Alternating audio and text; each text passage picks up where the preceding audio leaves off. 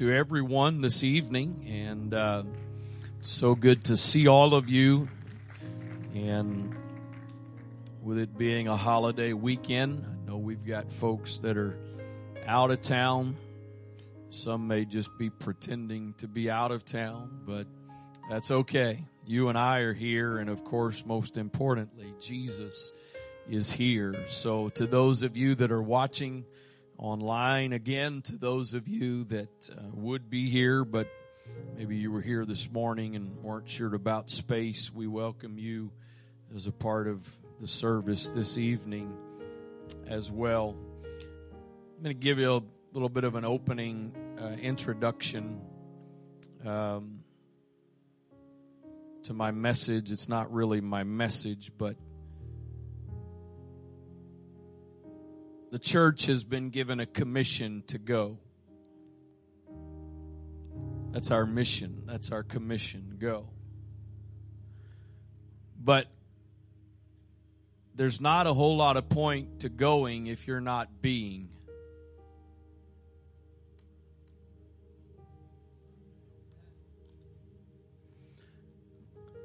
Public service announcement. This is not a fun holiday weekend lighthearted message tonight. We'll say it again. There's not a whole lot of point to going if you're not being. In 2 Samuel 23, and I'm not going to read this, so you folks in the media, don't worry about trying to find it. I'm just referencing it. But 2 Samuel 23 and verses 11 and 12. In 2 Samuel 23, it talks about David's mighty men. There's 3 mighty men that were mentioned. And one of those, if I'm not mistaken, it's the second or the third one mentioned. His name is Shammah. And he was mentioned as one of David's mighty men because he stood on a piece of ground and fought a bunch of Philistines to maintain that ground. The King James says that there were lentils or beans on that ground. If you study it a little bit, it says that it may have been barley or barley and beans, but either way, he stood there and fought single-handedly against a group of Philistines. I can't remember if it says how many. Well, since you all went there anyway, verse 11.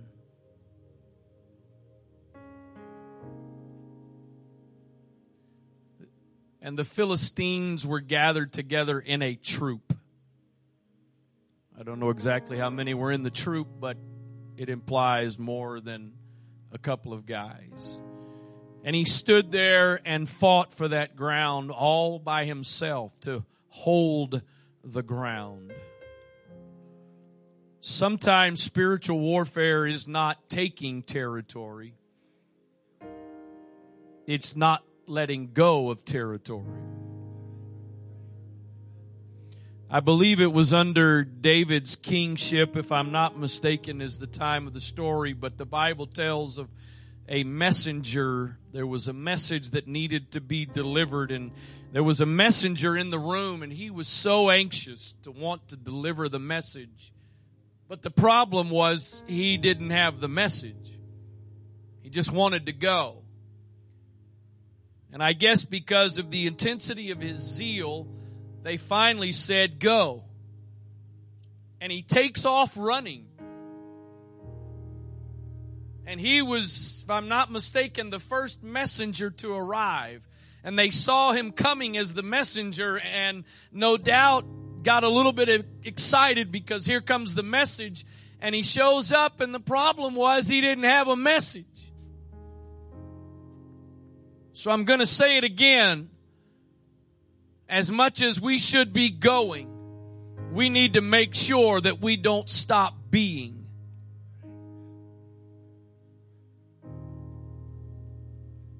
James 4:7, and this still is just introductory.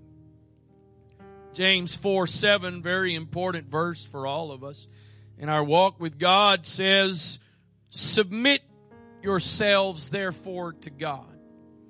Resist the devil and he will flee from you." I've heard most of my life the second half of that verse quoted. Resist the devil and he will flee from you. There is a qualification to that. If you're going to resist him and he's going to flee, you've got to first submit to God. Because if you're not submitted to God, there's not going to be any resisting. That word resist means to stand against. It's translated in the King James as resist or as withstand. Paul said it this way in Ephesians 6:13, "Wherefore take unto you the whole armor of God, that ye may be able to withstand in the evil day, and having done all, to stand." Let me tell you, some of you folks get a little discouraged sometimes because you're not taking new territory, you're just still standing. Don't let the devil discourage you or cause condemnation because you're still standing. Sometimes the victory is not taking new ground. The victory is just not giving up ground. Sometimes the goal is not to get new territory. It's just to make sure you don't give up the territory you have. And so Paul says, sometimes when you've done everything to withstand, at the end of it all, you just stand. Last man standing wins. And so, I don't, some of you were here years ago when I took my shirt off, my outward shirt, and I had my Under Armour Protect This House shirt underneath. I almost broke it back out again, but it's kind of black and gray, and that doesn't really go with the blue, and I was more about patriotic theme today than I was about that. But I've come tonight, I trust, to the best of my ability. You may not really understand what all I mean by that and the importance of that statement to me, but I've come to the best of my ability tonight to preach what I feel like the Holy Ghost has given me. And I'm just going to tell you in advance, some of that's going to be standing for some ground. And I know the crowd is small because the combination of COVID and July 4th, but as my dad has said many times, I just work here. So if you would stand in honor of the reading of the Word of God, 2 Samuel 6, and I'm going to begin reading with verse number 17. 2 Samuel 6. Beginning with verse number 17.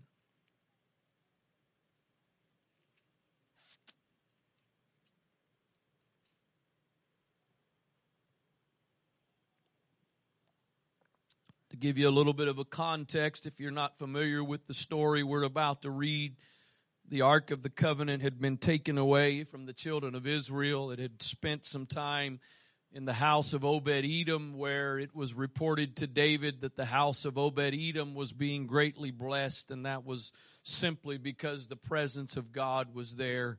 And so they've gone to get the ark, and they are in the process of bringing the ark back to where it belongs.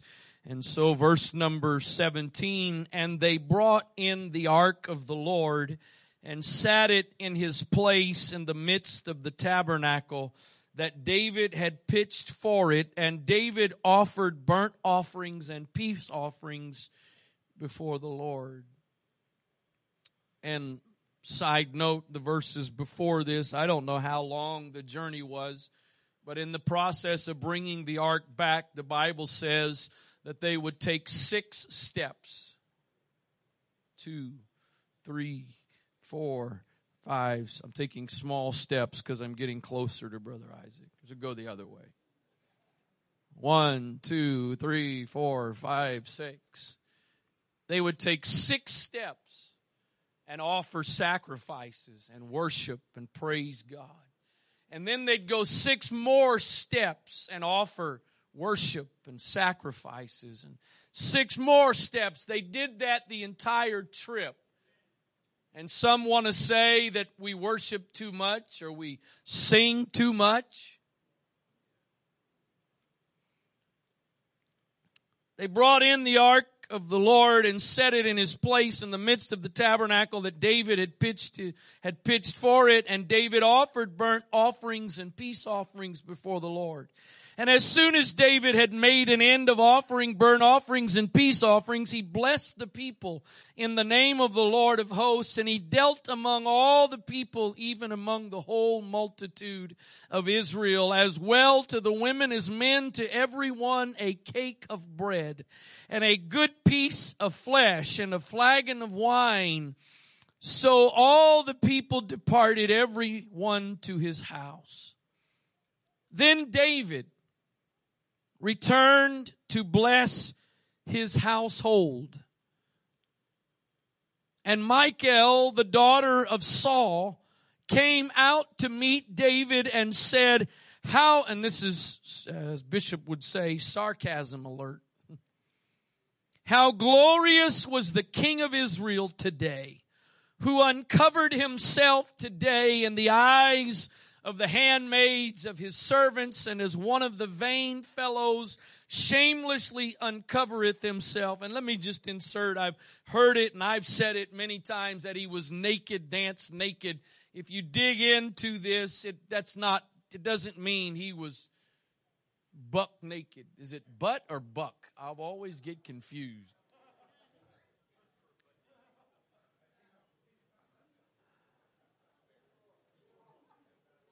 At least I got a little bit of interaction from y'all, finally.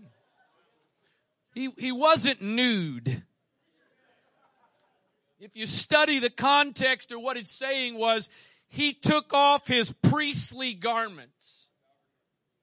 As I was preparing for tonight, I don't know when it'll happen, but I got some good leadership teaching. He did not let his position, I'll give you a preview trailer. He did not let his position prevent him from being a worshiper. He did not let his position supersede his worship. So he wasn't nude. He laid aside the garments that defined him as king. He laid aside his reputation. And so she says, you uncovered yourself before the handmaids. And David said unto Michal, it was before the Lord which chose me before thy father and before all his house to appoint me ruler over the people of the Lord, over Israel. Therefore will I play before the Lord. And I want you to notice David's response to her criticism, her sarcasm. Verse number 22. And I will yet be more vile than thus. And there's another word that in the context of our English language today is not a very positive word. And so the word vile there is not that I'm going to be more inappropriate. He was basically saying, you haven't seen anything yet. I will be more vile than thus and will be base in my own sight. That's interesting. You can be base in others' sight and still be okay in your own. But he said, I'm going to go another step. I'm going to be base in my own sight. Everything I was doing so far, I just thought it was normal. You thought it was too much. I thought it was normal. So I'm going to go a step further and I'm going to be base in my own sight. And of the maidservants which thou hast spoken of them shall I behead in honor. Therefore Michal, the daughter of Saul, had no child unto the day of her death. God bless you. You may be seated.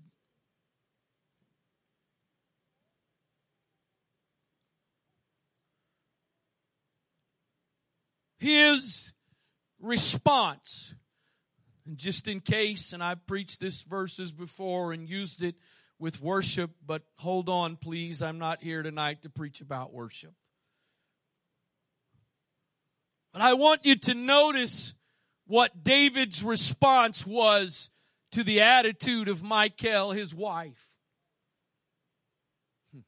How glorious was the king today doing his thing. How wonderful was that? And rather than saying to her, you know what, babe? I don't know if they said babe back then or not. If you think, or if I bothered you by that, I am so sorry. Let me go get my kingly robe and put it back on. Let me go fix my hair and get back together, because I don't want you to be embarrassed by me. I don't want you to be ashamed of the intensity and the zeal with which I approach my worship. So let me just get back into a reserved demeanor. But rather than that, David says, if you thought that was something, let me just show you something. If you thought I was a little bit out of line with what I've already done, I just thought I was doing what was acceptable or what was the least that should be done. And so if you thought that was something, I'm really going to do something now. I'm going to take it to another level. Anybody ever had, in that, some of you are still there, but in that phase, those of us that are past it now, that phase of having small children, they get to acting a little bit crazy at times. Maybe it's in a car ride and it goes on at a certain level for a little while, and it's okay, it's good, you tolerate it, but then they kind of take it to another level, and finally you're like, that's enough. No more, that's enough. I kind of felt like there was a sound barrier between me and the back seats, because that never really seemed to do a whole lot of good. David says, rather than you pushing me in a corner and me backing down because I'm bothering you by my worship, rather than me giving in to your attitude, let me show you something that ought to really get you. And I want you to notice, it's not really the focus, but I just want you to notice something before we continue on here. Again, in verse 22, he says, I will yet be more vile than thus, and will be base in mine own sight, and of the maidservants which thou hast spoken of. Notice, the ones that she was talking about, saying, you sure embarrassed yourself in front of them. What she really was saying was, you have embarrassed me. But she puts it on the maidservants. But notice what he says at the end of this verse. Of the maidservants that you're talking about, actually what I'm about to do is going to cause me to have honor in their eyes. Let me tell somebody tonight, there may be some critics that are watching you. And there may be some critics that are trying to get you to pull yourself back into your shell and just be reserved and quiet. And they're going to tell you that others are going to be bothered by what you do and how you live and the zeal that you have. What they're really telling you is, you're bothering me, because the ones they're saying are going to be bothered by what you're doing and how you're living and what you're believing are the ones that are really looking for somebody to show the way.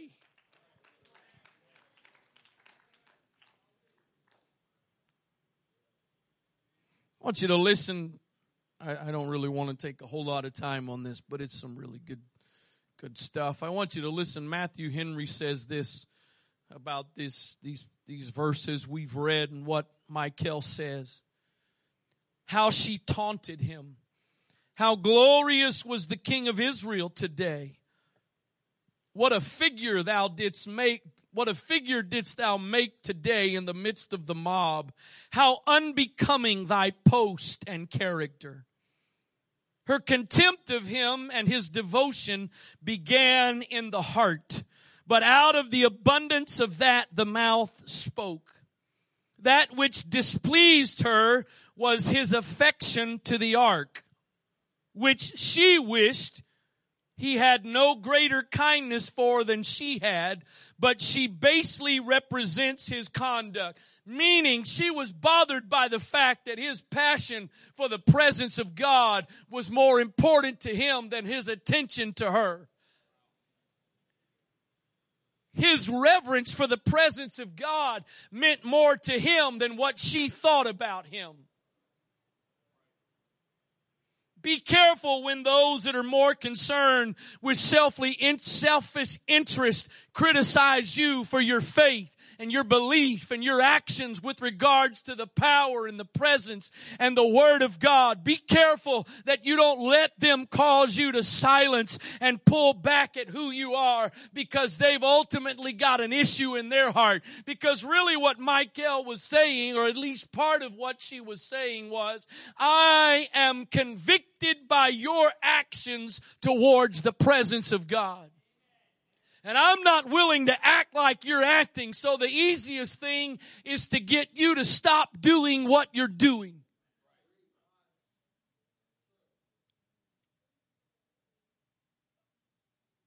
That which displeased her was his affection to the ark, which she wished she had no greater kindness for than she had, but she basely represents his conduct in dancing before the ark as lewd and immodest. Again, notice, and I've always just taken it for granted, but I dug into it today. She accuses him of being immodest and being inappropriate, but she wasn't looking with the right perspective.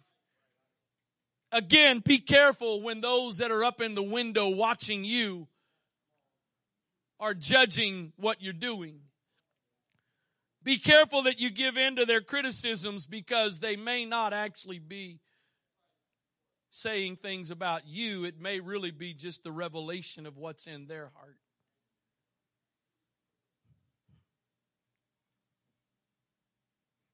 And while really she was displeased at it as a diminution to his honor, she pretended to dislike it as a reproach to his virtue, that he uncovered himself in the eyes of the maidservants as no man would have done, but one of the vain fellows that cared not how much he shamed himself. We have no reason to think that this was true. In fact, David no doubt observed decorum and governed his zeal with discretion. But it is common for those that reproach religion thus to put false colors upon it and lay it under the most odious characters.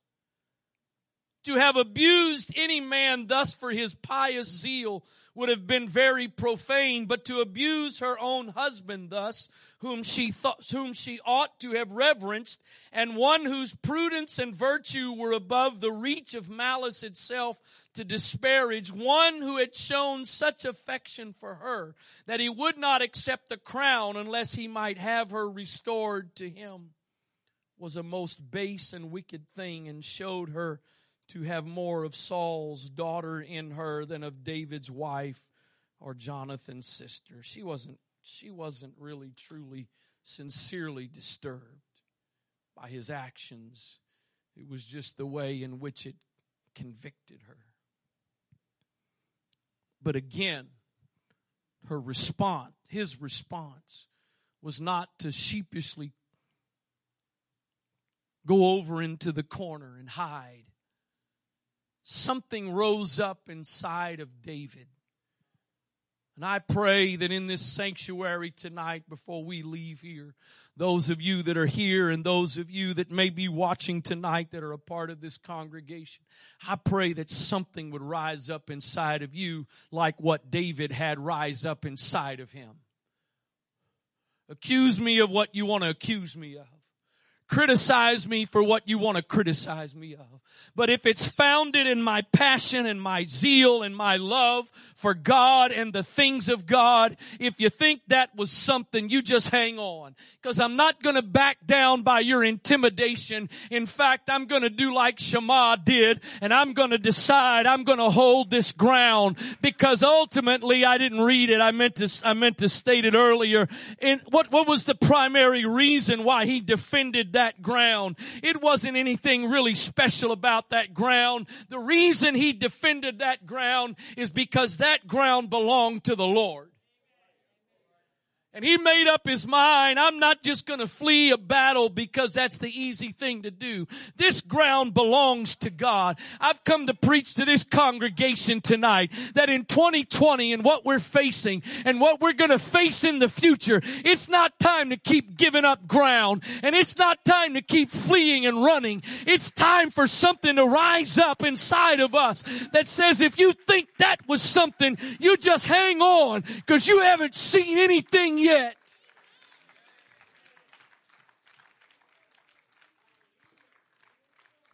Let's have a little intergroup interaction here. I'm going to say a word, and I want you to say basically the first thing that comes to mind. We've got a few comedians here, so this may not work as according to plan, but nevertheless, I'll trust that the majority of you will help me.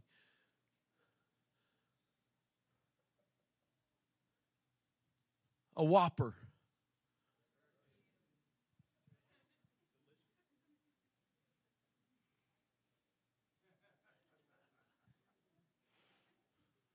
A Big Mac.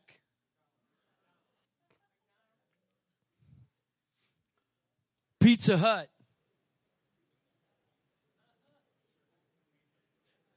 Pizza Hut.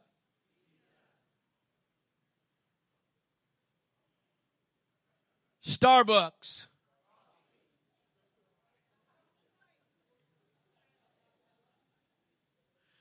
All the comedians are starting to come out of their shells. We're going to have to hurry up. Probably all the oranges. All of you golds are working well with me. What else? Let's see. ESPN. HGTV.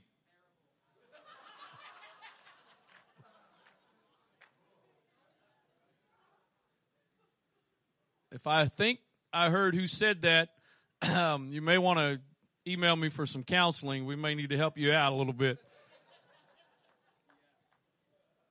You don't go to ESPN to get decorating tips. You don't go to HGTV to watch a football game. You don't go to Five Guys to get a good pizza. You don't go to Jiffy Lube if your air conditioner at home broke down. I just looked right before service. Years ago, Domino's was the go-to pizza for our family for a while. That was probably even pre-kids, really. Man, Domino's. Boy, that was Domino's. Domino's was the pizza place. Man, Domino's.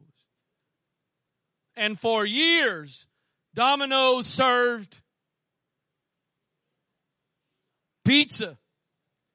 But I just checked. I thought this was the case. I just checked before service. You can now get chicken at Domino's. You can now get sandwiches at Domino's.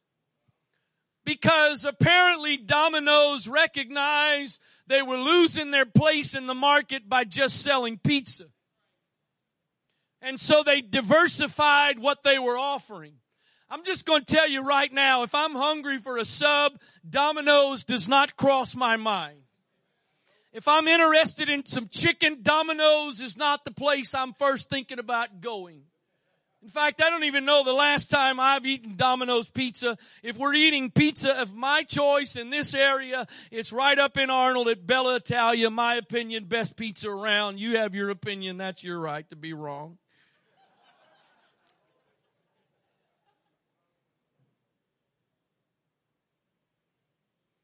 I You understand where you're going and what you're going to get.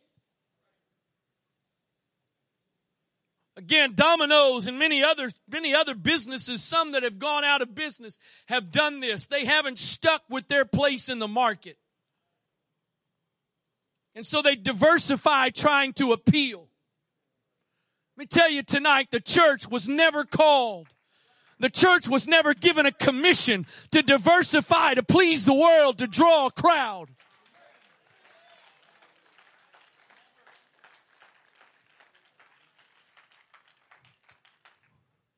Somebody help me out. What is the name, the full name? If you don't know it, if you can see it, just a clue. It's right here on this pulpit. What's the name of this church? The full name. I'm not sure how some seem to miss it, so let me just remind those of you that are here tonight, those of you that are watching, and if somebody else needs to know it, please remind them for me. This is an apostolic church. This is an apostolic church.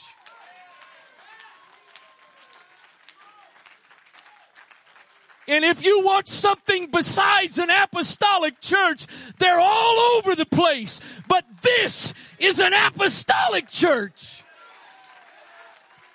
It started in 1970 as an apostolic church, and by the help and grace of God, when Jesus comes, it's going to be an apostolic church. I wonder if I've got anybody tonight that'll join with me like David said. And if you don't like it, that's your problem. It is what it is.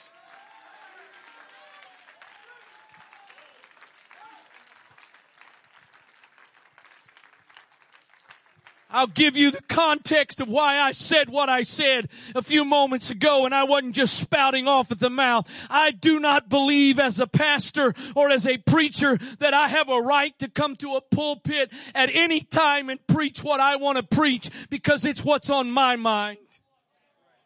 You just hear me tonight, Antioch Central, to the best of my ability. I'm not saying I've never failed, and I'm not saying I won't fail, but I approach this pulpit with great respect and honor for what it represents, and I don't have a right to devalue this pulpit by coming to it and preaching an agenda that's my agenda. That's not my right.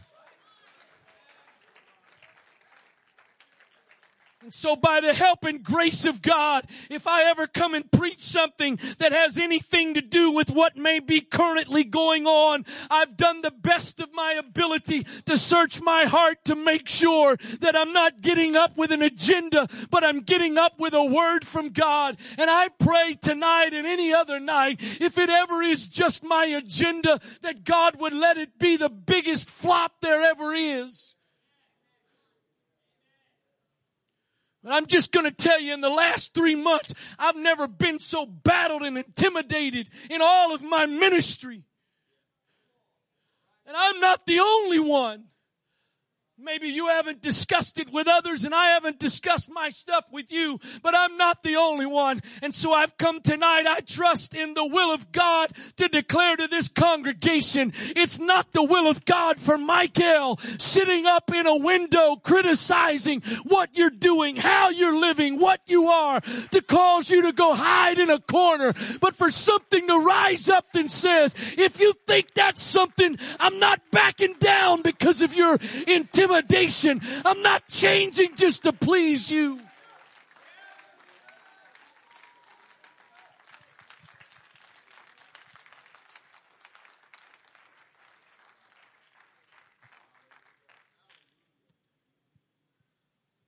I've said it before and I'm going to say it again. I'm afraid that the consumer mentality has crept its way into the church. And we used to, Burger King used to be not just because of my dad, several of us in the family that like burgers for years, Burger King was the choice. If we were let's go to Burger King. I don't know when the last time I've eaten at Burger King.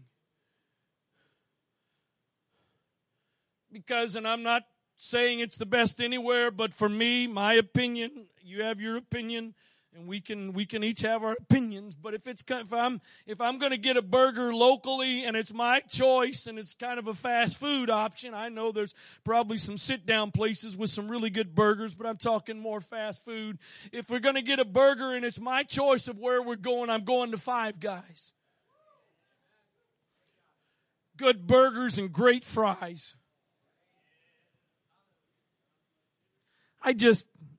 My wife's the only one that knows this. Now I'm letting the cat out of the bag. Probably shouldn't. I don't want to get the grief from it. But I just signed up at least for a 3-month trial period on Weight Watchers on Friday. Trying to get some of this COVID off, as some of you are. And I was just signing up. I really wasn't officially starting. I was just figuring out the app and all that. And guess where we ate Friday evening? So I decided Friday evening I'd go ahead and just experiment and put in my meal. Those of you that are familiar with Weight Watchers, my daily allotment right now is supposed to be 28 points.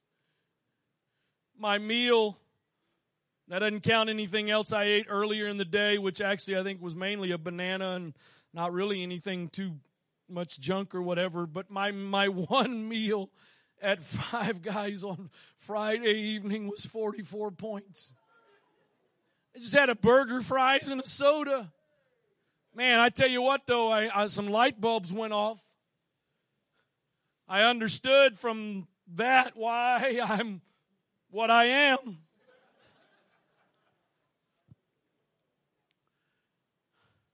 But when it comes to that, when it comes to your eating, when it comes to the car you drive, the clothes you wear, when it comes to where you live, when it comes to all of those things, as much as you can afford it to get what you want, go where you want to go. Wear what you want to wear, value-wise, price-wise. If you want to go to the most expensive places, do it. If you want to go to the thrift store and try to get the expensive stuff cheap, do it. Doesn't matter when it comes to your shopping and your eating and your life. That's the way it works. It's a free country. You pick and choose. But when it comes to salvation, when it comes to the body of Christ, it is not a consumer mentality. Well, I don't really like this, and so if you're not going to change to please me, I'm going to go someplace else. This isn't Domino's. This is an apostolic church. If you don't think baptism in Jesus' name and the infilling of the Holy Ghost by evidence of speaking in tongues, if that's not on your menu, if that's not your liking, that's your prerogative. It's not our responsibility to change to please what you want. If that's not what you want, there's all kinds of places you can go. But this is an apostolic church.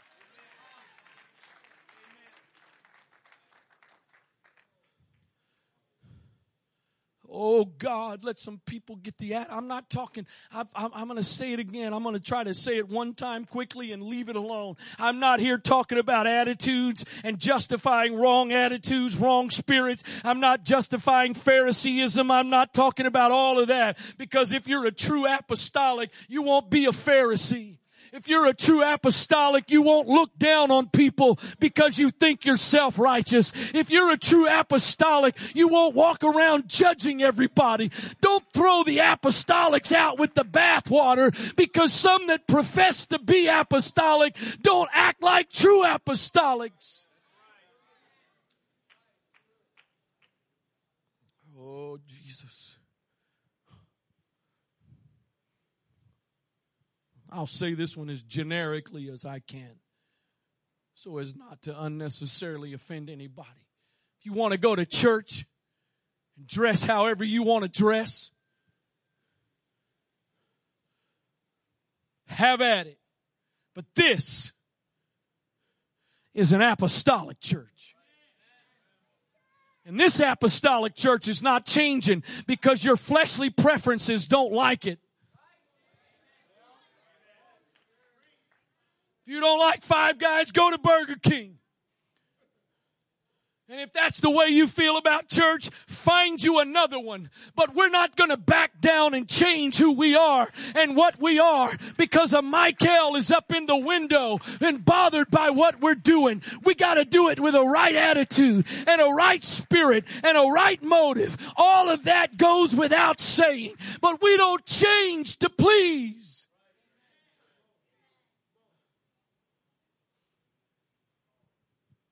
Ezekiel chapter 3 and verse number 1. Moreover, he said unto me, Son of man, eat that thou findest, eat this roll and go speak unto the house of the Lord. Understand, this is a vision that Ezekiel is having, and this roll represents the word of God. Eat this roll and go speak unto the house of Israel. So I opened my mouth, and he caused me to eat that roll. And he said unto me, Son of man, cause thy belly to eat, and fill thy bowels with this roll that I give thee. Then did I eat, and it was in my mouth as honey for sweetness. And he said unto me, Son of man, go get thee unto the house of Israel and speak my words unto them. I want you to hear, I'm getting to more than this in this passage, but I want you to hear these next two verses. I want you either on the screen or in your Bibles, your devices. I want you to read along if you would. I don't mean out loud, but I want you to read the words as well. Verse 4 again, he said unto me, Son of man, go, get thee unto the house of Israel, and speak with my words unto them. Speak with my words unto them. Don't go speak with your words. It's also in the book of Ezekiel where he talks about the priest putting no difference between the clean and the unclean, the holy and the profane. I want you to go speak my word, not your words, my words. Verse 5, for thou art not sent. You gotta get this and understand there's typology here. Don't read it just as a literal for what it's saying. Literally read it for what it represents. And if you don't understand what it represents, I'll help you with that in just a second. You are not sent to a people of a strange speech and of a hard language, but to the house of Israel. I'm not sending you to the sinners. I'm not sending you to the world that's different, Brother Lewis. I'm sending you to the people that you know. I'm sending you to my people. And now watch what he says. Not too many people of a strange speech and of a hard language whose words you can't understand. I'm not sending you someplace where they don't understand. I understand. I try, and hopefully others that are especially part of leading in a service or preaching, especially I would say first and foremost on a Sunday morning, because that's when we have the most guests, and as does I think any church, any denomination, whatever, we have sort of our lingo. We have things that we say that we understand. So it's important, especially if you're trying to reach people that if your focus is people that may not understand what it is, this apostolic thing, you don't talk in ways that they can't understand it. And so if you go out and witness to somebody on the street and you're giving them all kinds of Brother Hughes typology in the Old Testament without some fundamental basic principles, they're probably going to stare at you like you've lost your mind.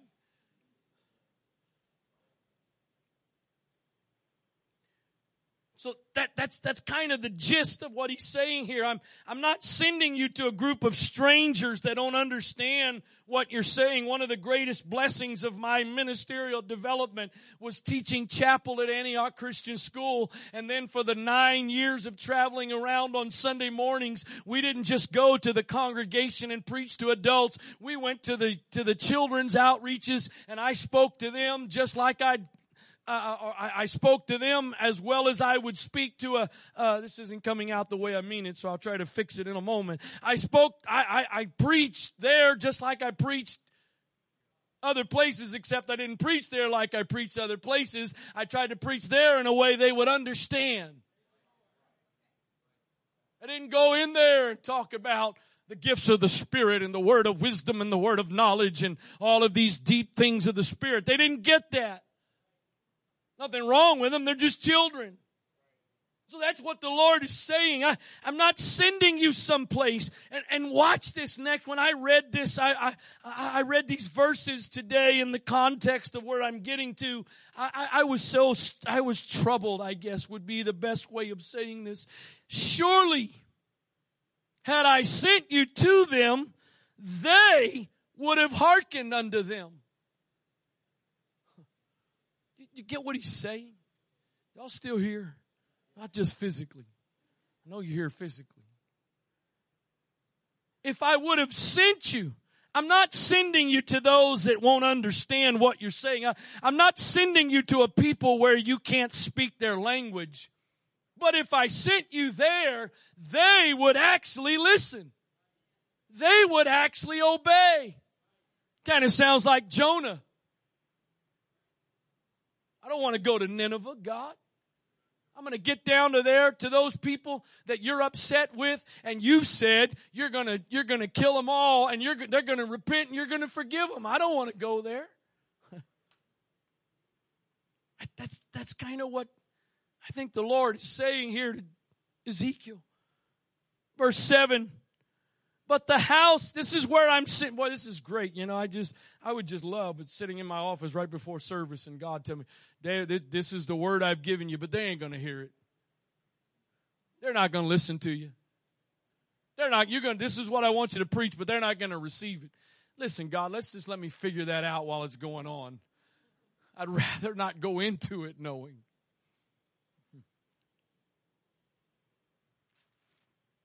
The house of Israel will not hearken unto thee, for they will not hearken unto me. For all the house of Israel are impudent and hard-hearted. He's not talking about the sinner. Anybody listening to me? Anybody? I don't usually fish for response. I'm fishing, okay? The people that I love, the people I'm sending you to, my people, they're impudent and they are hard-hearted. Behold, listen, Ezekiel, this is what you're going to encounter.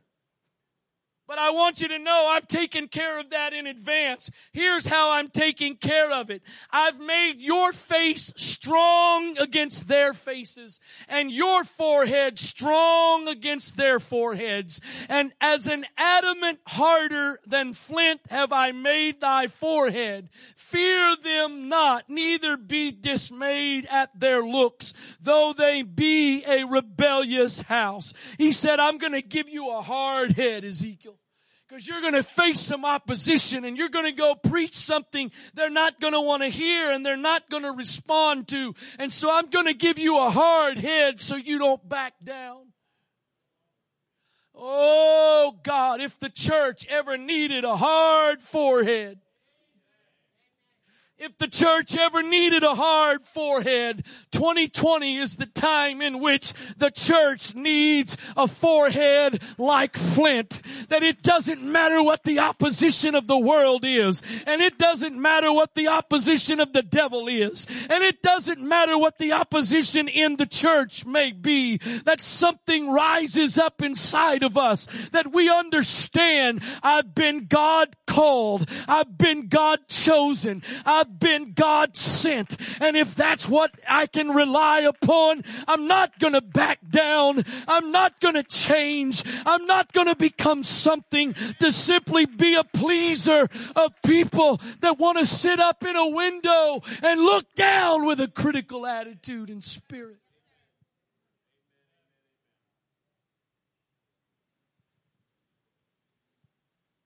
I think that's what David was demonstrated. Okay, Michael, you want to criticize me? You don't know how hard my head is. I'm going to say it again. Hopefully I don't need to keep saying it, but I'm going to say it for the record. I am in no way endorsing a wrong attitude and a wrong spirit. That is not what I'm saying.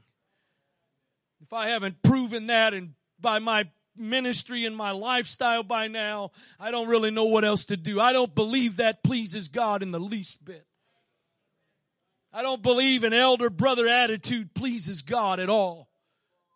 When the elder brother sits around and looks at those that have just gotten out of the pig pen and he's jealous and envious. You know why? You know why? You know what I think the elder brother's real problem was? He was mad because he had been continuing to do the right thing day after day, day after day.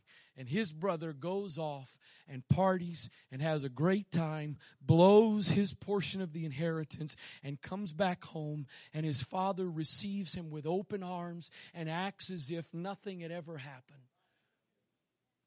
And the elder brother proves that his motive for what he was doing was not right. Because if his heart had have been right, he would have been in the middle of the celebration. At the risk of offending him, and I'm pretty confident it won't happen. Sitting right back there on the front seat of that back section is a young man born and raised in this church, but over the last couple of years has gone through some struggles. But over the last couple of months, he walked back into the Father's house. And you know what? I'm not going to sit around and look at Brother Brian Evans and think, man, all the years you were doing whatever you were doing, I've been here and I never left. You need to pay your dues. Forget that foolishness.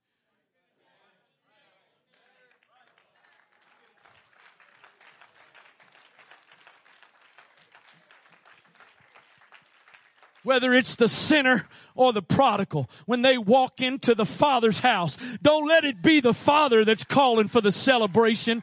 Don't let it be the Father that's calling for the party. You let it be the elder brother that's right up in the big middle of it, that says, I know it's not, I'm not just going to let it be you as the Father that's celebrating the prodigal or the sinner, but I'm going to be in the middle of the party. I'm going to be in the middle of the celebration.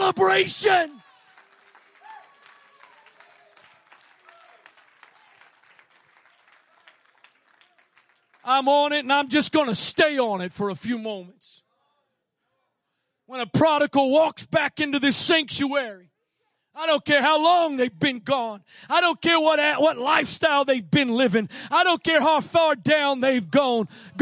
Let it not be said one time that what they received and what they felt from this congregation was an elder brother attitude.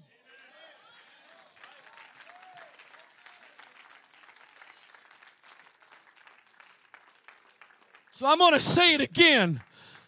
True apostolics have a right attitude. True apostolics have a right spirit. True apostolics are not looking down their nose at the rest of the Christian world or at sinners or prodigals. That's not a true apostolic. You know what? I'm in it. I'm in it now. I should have worn my all-in button tonight. I'm sick and tired of getting put in the labeled with everybody that's got that kind of an attitude. Because the bottom line is it's a minority. But you know what? The devil's pretty cunning. And he knows how to get the minority in the right place at the right time. Or I should say the wrong place at the wrong time.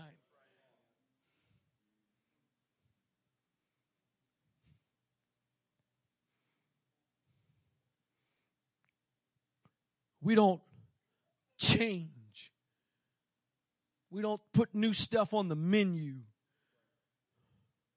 That's not the way it's done. We don't alter who we are and what we are to make everybody feel welcome. They ought to feel welcome by our attitude, by our spirit. Their feeling welcome should not be because we're simply trying to please everybody. God, give us a hard head, not towards you.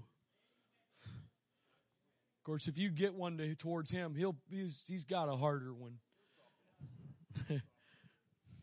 When it comes to the spirit of intimidation of this world, give us a hard forehead like Flint. when it comes to the spirit of this world and the spirit of this age that's trying to push Christians and trying to push Bible-believing people into a corner to be ashamed and to be silent. Let there be a forehead that's as hard as flint that rises up and says, if you think you're just going to intimidate me into changing, I refuse to be pushed into a corner. I'm going to stand my ground and hold my ground, and I don't care if it's a whole troop. I'm not going to run. I'm not going to abandon it. It belongs to Him, and I'm going to fight for it.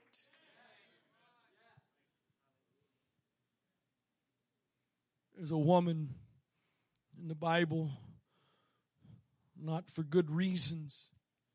Her name is Jezebel. Jezebel, we hear about her because of her encounter with Elijah the prophet. Jezebel worshipped Baal.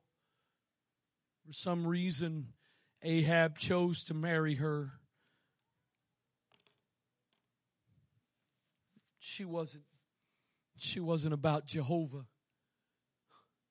She fought against him. She fought against the people of God, the prophet of God. And you know the story.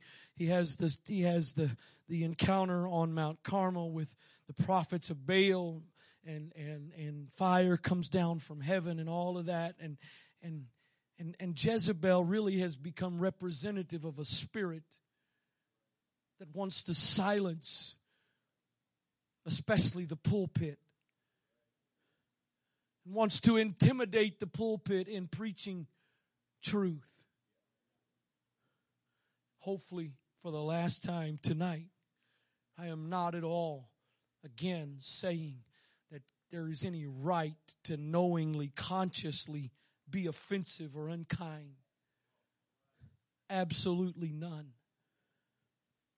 Jezebel wants, don't tell me how to live. Don't tell me what I got to do. Don't tell me right and wrong. Don't preach that kind of stuff to me. And so Jezebel is a spirit that the church fights against.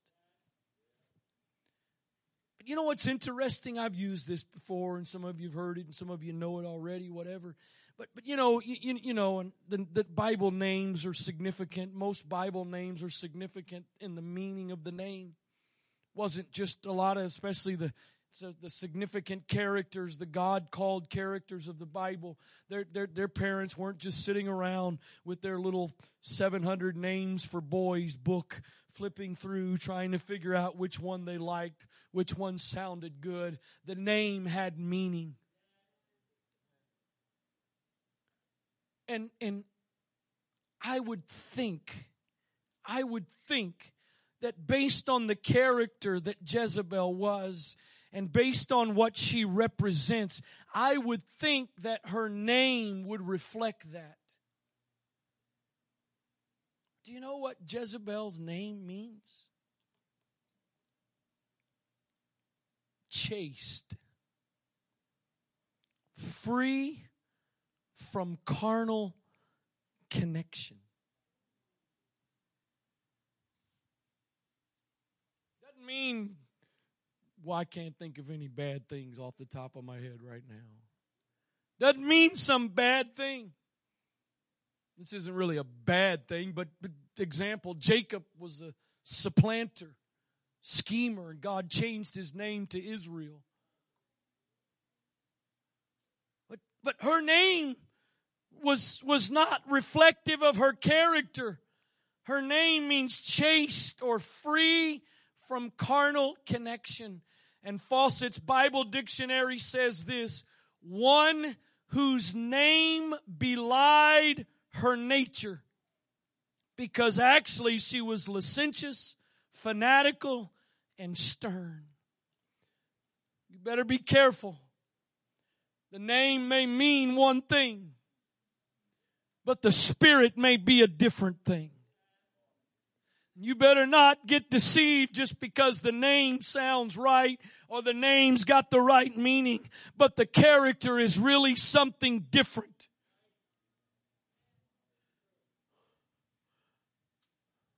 She was finally thrown down from a window and died. Listen to this in Revelation. We find her name mentioned in Revelation chapter 2, verse 18.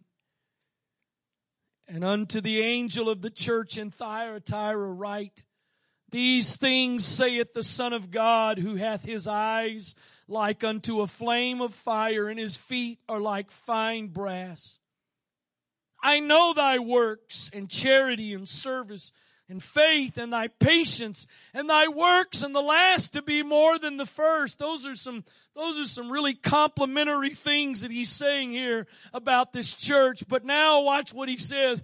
Notwithstanding, in spite of that, I've got a few things against you, because you suffer the woman Jezebel, which calleth herself a prophetess, to teach and to seduce my servants to commit fornication and to eat things sacrificed unto idols. And I gave her space to repent for her fornication, and she repented not. Behold, I will cast her into a bed, and them that commit adultery with her into great tribulation, except they repent of their deeds.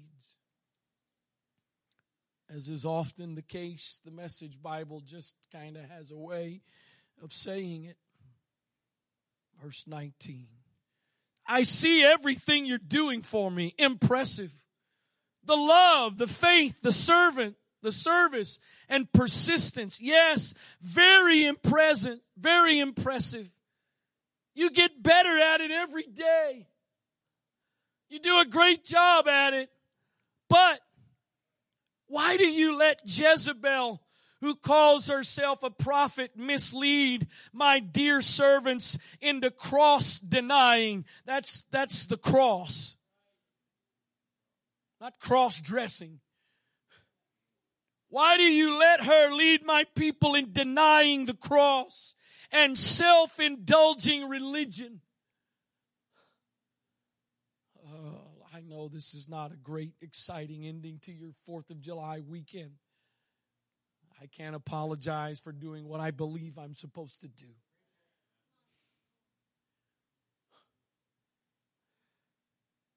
You let my servants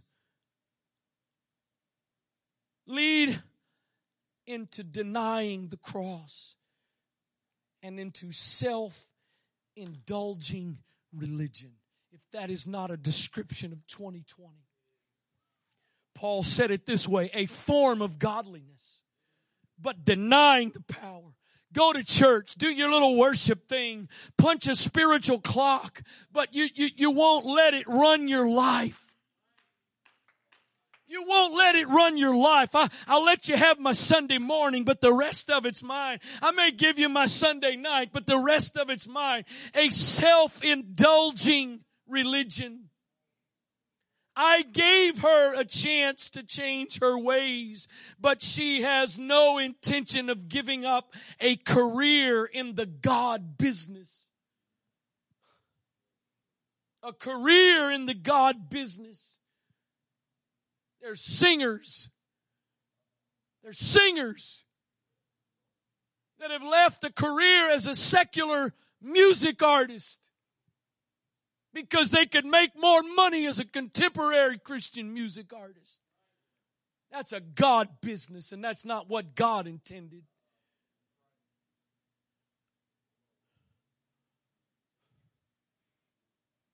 I gave her a chance to change her ways, but she has no intention of giving up a career in the God business.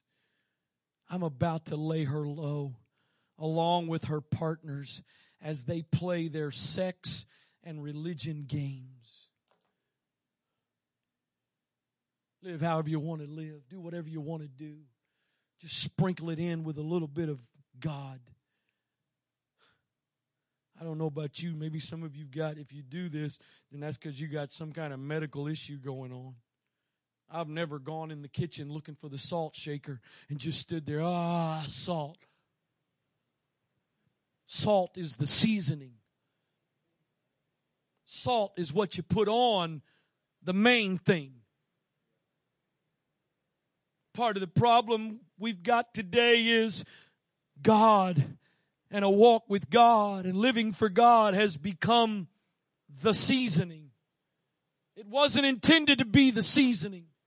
What you and I are doing tonight, what this represents, was not intended to be the seasoning of our life. It's intended to be our life. I'm not here tonight to sprinkle a little bit of God into my world. I'm here tonight because God is my world. I'm not here tonight so I can go to heaven. I'm trying to get to heaven. I simply come here because this helps me get there.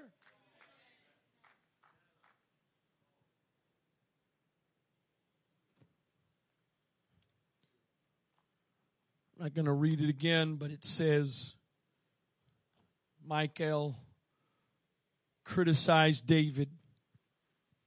That's not necessary. You don't really have to do all that. You don't have to act like that, David.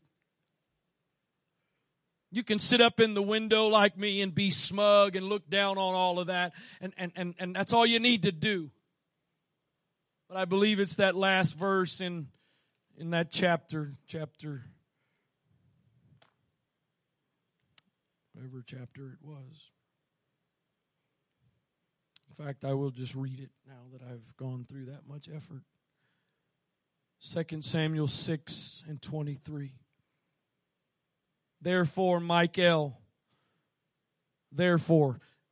you English scholars help me out. That word therefore there is basically saying because of. Right? Because of the previous verses we read earlier.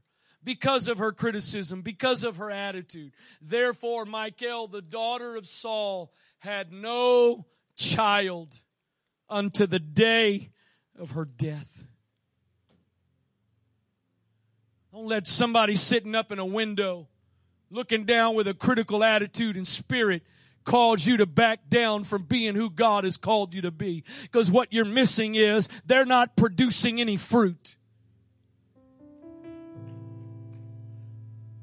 It's the fruitless that are usually the critical ones.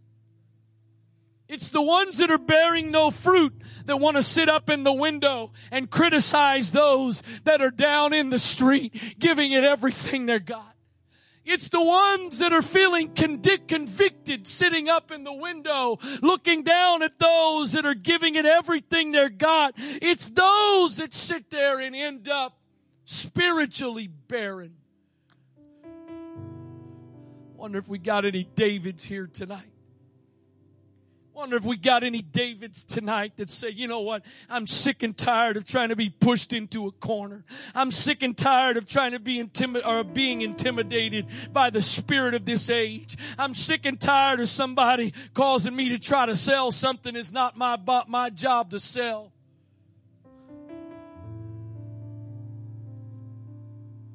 This is, you got to bear with me. I know this is an adjustment for all of us. It's a reset, trying to figure out how to get to a close without an altar call. I'm gonna say this as vaguely as I can.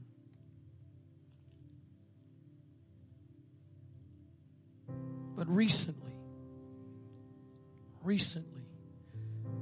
Isaac, I know you've heard it, others have, but I just used it, I think, last Sunday morning. But Psalm 73. I reference Psalm 73 on a somewhat regular basis. Because Psalm 73 to me is a depiction of what every believer goes through, and I think many times. If you don't really know what it says, just the brief summary is the psalmist says, I got to looking at the prosperity of the wicked. I got to looking at everything that seemed to go so well. And he says, it was almost too much for me. Because what he's saying is everything's going good for them. And here I am trying to be righteous and live right, and everything's going bad. Anybody ever felt that way?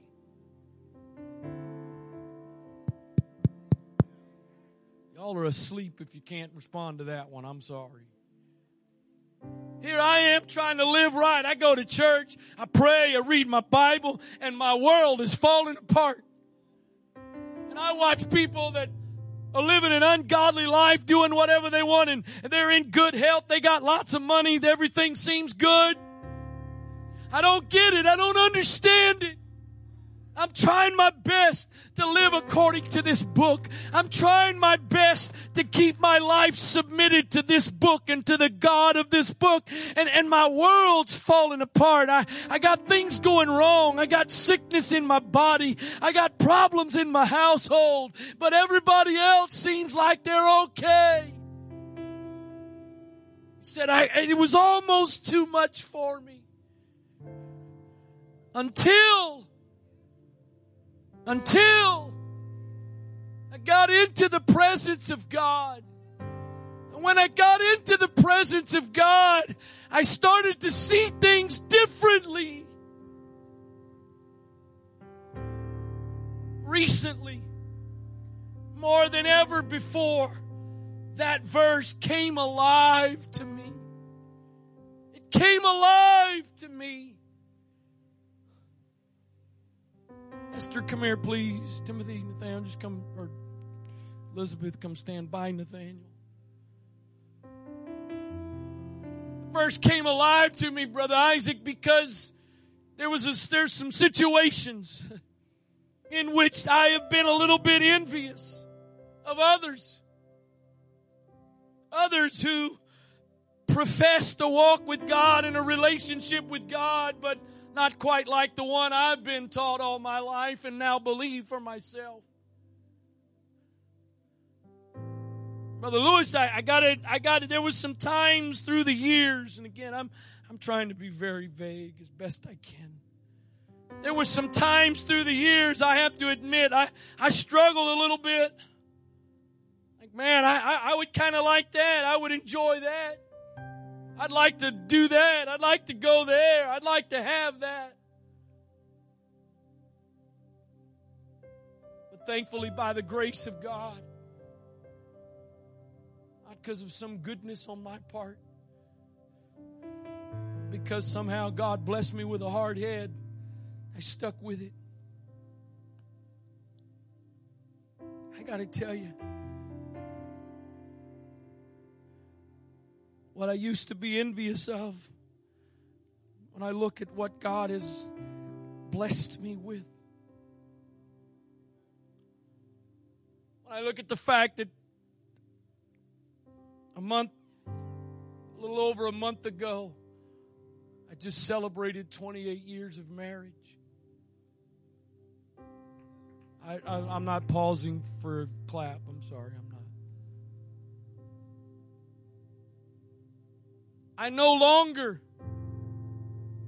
It's no longer just about going in the sanctuary and seeing it different. I'm going to tell you, I now, more than ever before, see it. That what I didn't understand years ago, that at times almost caused me to slip, now,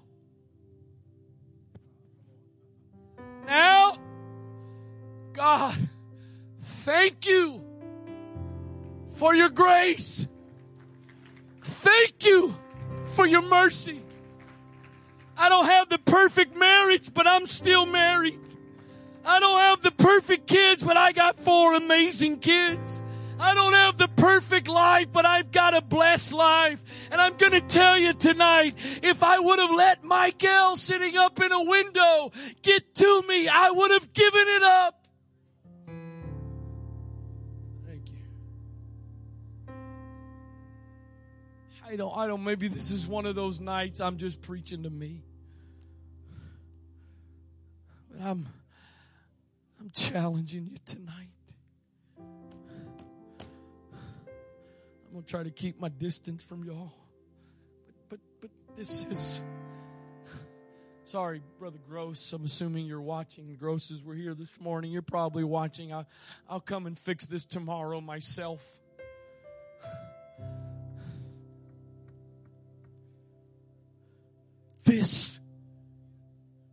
This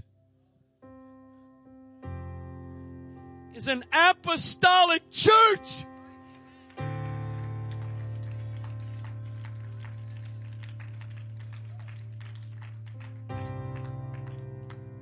Coles used to be Caldors in Annapolis. Before that, years ago when I was a child, it was Murphy's Mart. That's where we shopped when I was a child. A building can change what's in it. A building can be a restaurant and become a store, be one store and become another store. A building, and there's one in Annapolis on West Street that can be a restaurant and can be a church and now can be a rental car place. But this started as an apostolic church. Brother and Sister Bishop, it's going to finish as an apostolic church.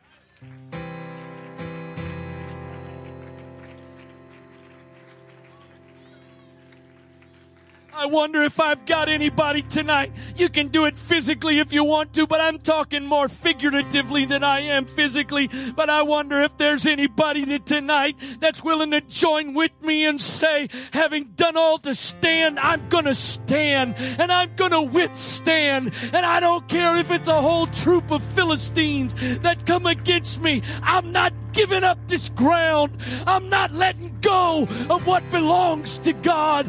I'm not compromising on what's been handed to me.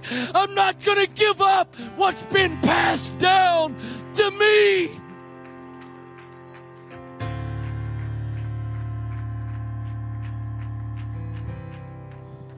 She's been to the outdoor services. Most of you know her, whatever. I know I'm speaking kind of third person-ish, but she hasn't been inside yet. I thought she was going to come. I guess she doesn't feel comfortable, and I understand. But I've got a 91-year-old grandmother that almost 80 years ago, as a little teenage girl sitting on a not a pulpit, a porch. The wrong P word. Sitting on a porch. A poor little teenage girl living with her mother. Didn't have a whole lot. Somebody just happened. It was a coincidence. It wasn't on purpose. They weren't going for her. They weren't looking for her. She wasn't the kind of person they were out looking for. They just happened to give her a tract. If I remember correctly, she actually asked for it. And 80 years ago, almost 80 years ago, that teenage girl walked into an apostolic church all by herself and was filled with the baptism of the Holy Ghost and became an apostolic preacher. And she's 90, almost 92. I don't drive the cars that she drove when she first got in church. I don't live the places she lived. All that may be different, but I'm going to tell you tonight, now 80 years later, I don't need a new and improved version over what she got 80 years ago. I don't need a modified version. I don't need a tweaked version. It worked for her, and it's working for me.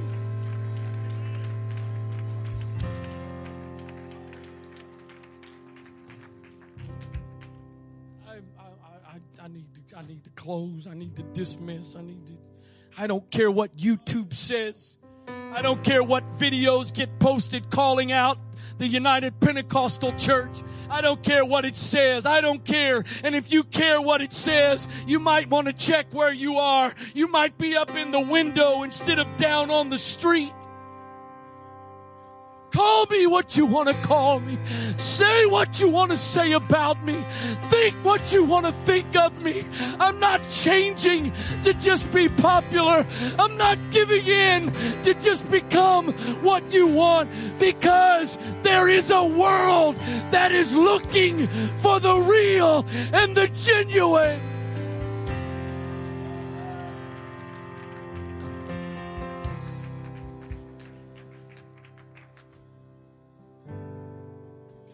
church like you pick your burgers if you want to.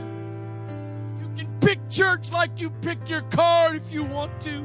That's your prerogative. But I know I'm amongst some people tonight, and I know there's some people that are watching right now that that's not the way you feel about it. Your attitude is, I don't care what people say. I don't care what popular culture says. I don't care what the trends in religion are.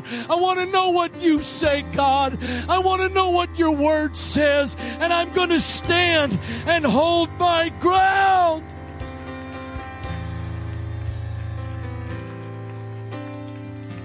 We gotta go. We must go. We are commissioned to go into a lost world, but we're not commissioned to go into a lost world as undercover Christians, blending in, looking like, being like everybody else. That's not our commission. Let's go. Let's go. But when we go, let's not stop being.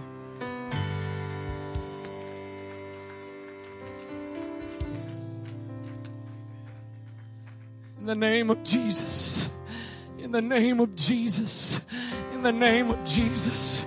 God, I'm just going to say it for the record. I mean to do it, for you to do it with the right attitude, with the right spirit, God. I want to state that clearly. I want it to be done with a right attitude and a right spirit. But I pray that you would baptize this congregation with the kind of forehead you told Ezekiel about. A forehead that's hard as a rock, that says you can say what you want to say about me. You can push me in whatever direction you want to try to push me in for your own convenience, but I'm going to stand. I'm going to withstand. I may get pushed over sometimes. I may get swayed sometimes, but my feet are going to stand firm. I'm not giving up this ground.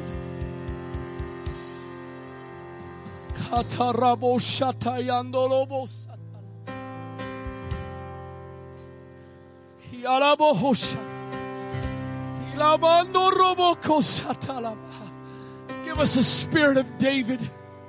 Give us a spirit of David. Give us the spirit of David that won't be intimidated by a Michael. Give us the spirit of David that won't be pushed into the corner because of a Michael.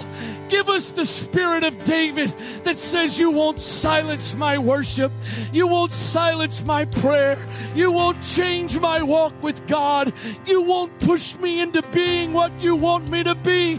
I'm going to be what God has called me to be.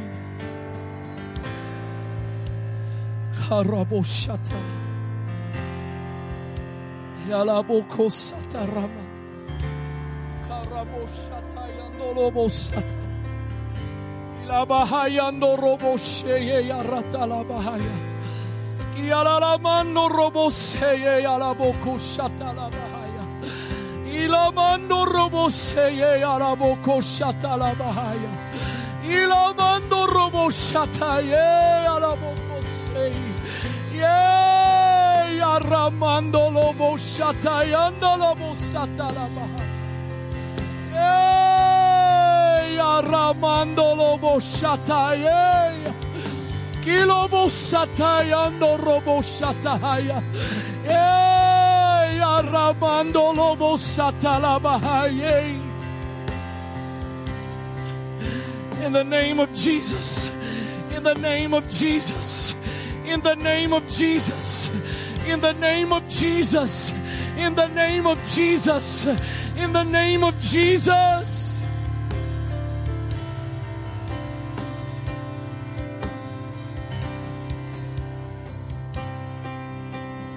Karaboshatalabahaya. Hayalabokosanda yaratoloboshatalabahaya.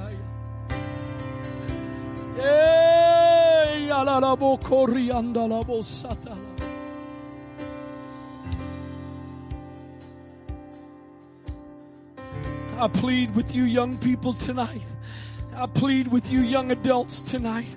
Don't let the spirit of this age, don't let the spirit of this world, and more dangerously, don't let a spirit of Jezebel intimidate you into being something different than what God has called you to be. Don't let the spirit of this age intimidate you into living a lifestyle that is different than the one God called you to live.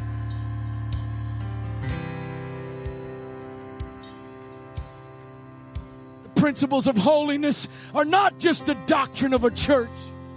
The principles of separation are not just the opinion of an organization.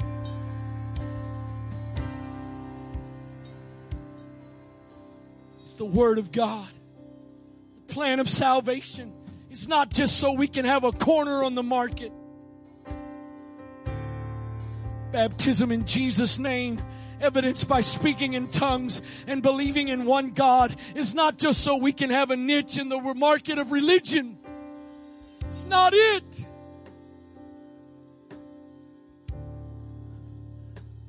We agree together. Jezebel's not going to silence us.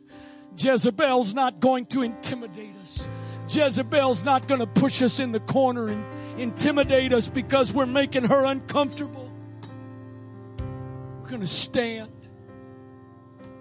When we've done everything we can do, when we've tried with a right attitude and a right spirit, when we've shown love and compassion and you want to walk away, I'm still going to stand. Still going to stand.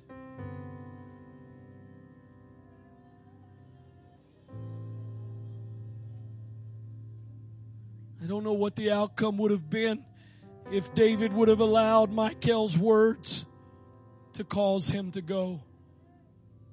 Put his garments back on. Straighten up his hair. Go hide in the corner. I got a feeling that would have marked a turning point in his life. I got a feeling that would have changed some things in his life. I use this word not lightheartedly, I promise you. I don't use this word lightheartedly at all. I'm not using this word to be insensitive. It's just a very good description of what I feel to say. Don't let Michal sitting up in the window criticizing you cause you to abort what God has in store for your future.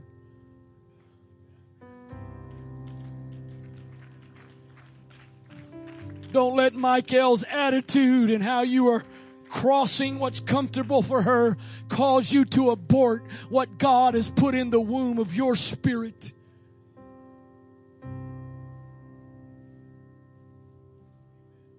This is not a suggestion, Nathaniel, so don't try to figure it out.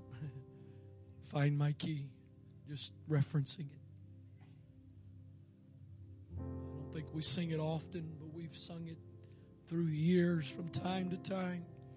Just to walk with Him means everything to me. Just to know He's there. His hand is leading me. And oh, this last line. Oh, if we could make this our true heartfelt prayer. Though the world may pass me by, go their way, just let me be. Just to walk with Him means everything to me. I'm going to say it again for the record's sake. I am not preaching tonight that we just sit in the walls of this sanctuary and be cute little apostolics. That's not what I'm preaching. It's not let the world pass me by and just let them go to hell. That's not what that means. What that means is the world may pass me by because they've got desires and things they want to do that's different than what I'm doing. I'm not going to let that get me off course of doing like Enoch did and just simply walking day by day. Father, I trust that by your grace, I have preached tonight what you have given me to preach. And God, I pray tonight before this people That if anything I've preached, if anything I've said has simply been my flesh and was not given by you, make it clear. Make it known. At the very least, God, make it known to me so that I can correct my course.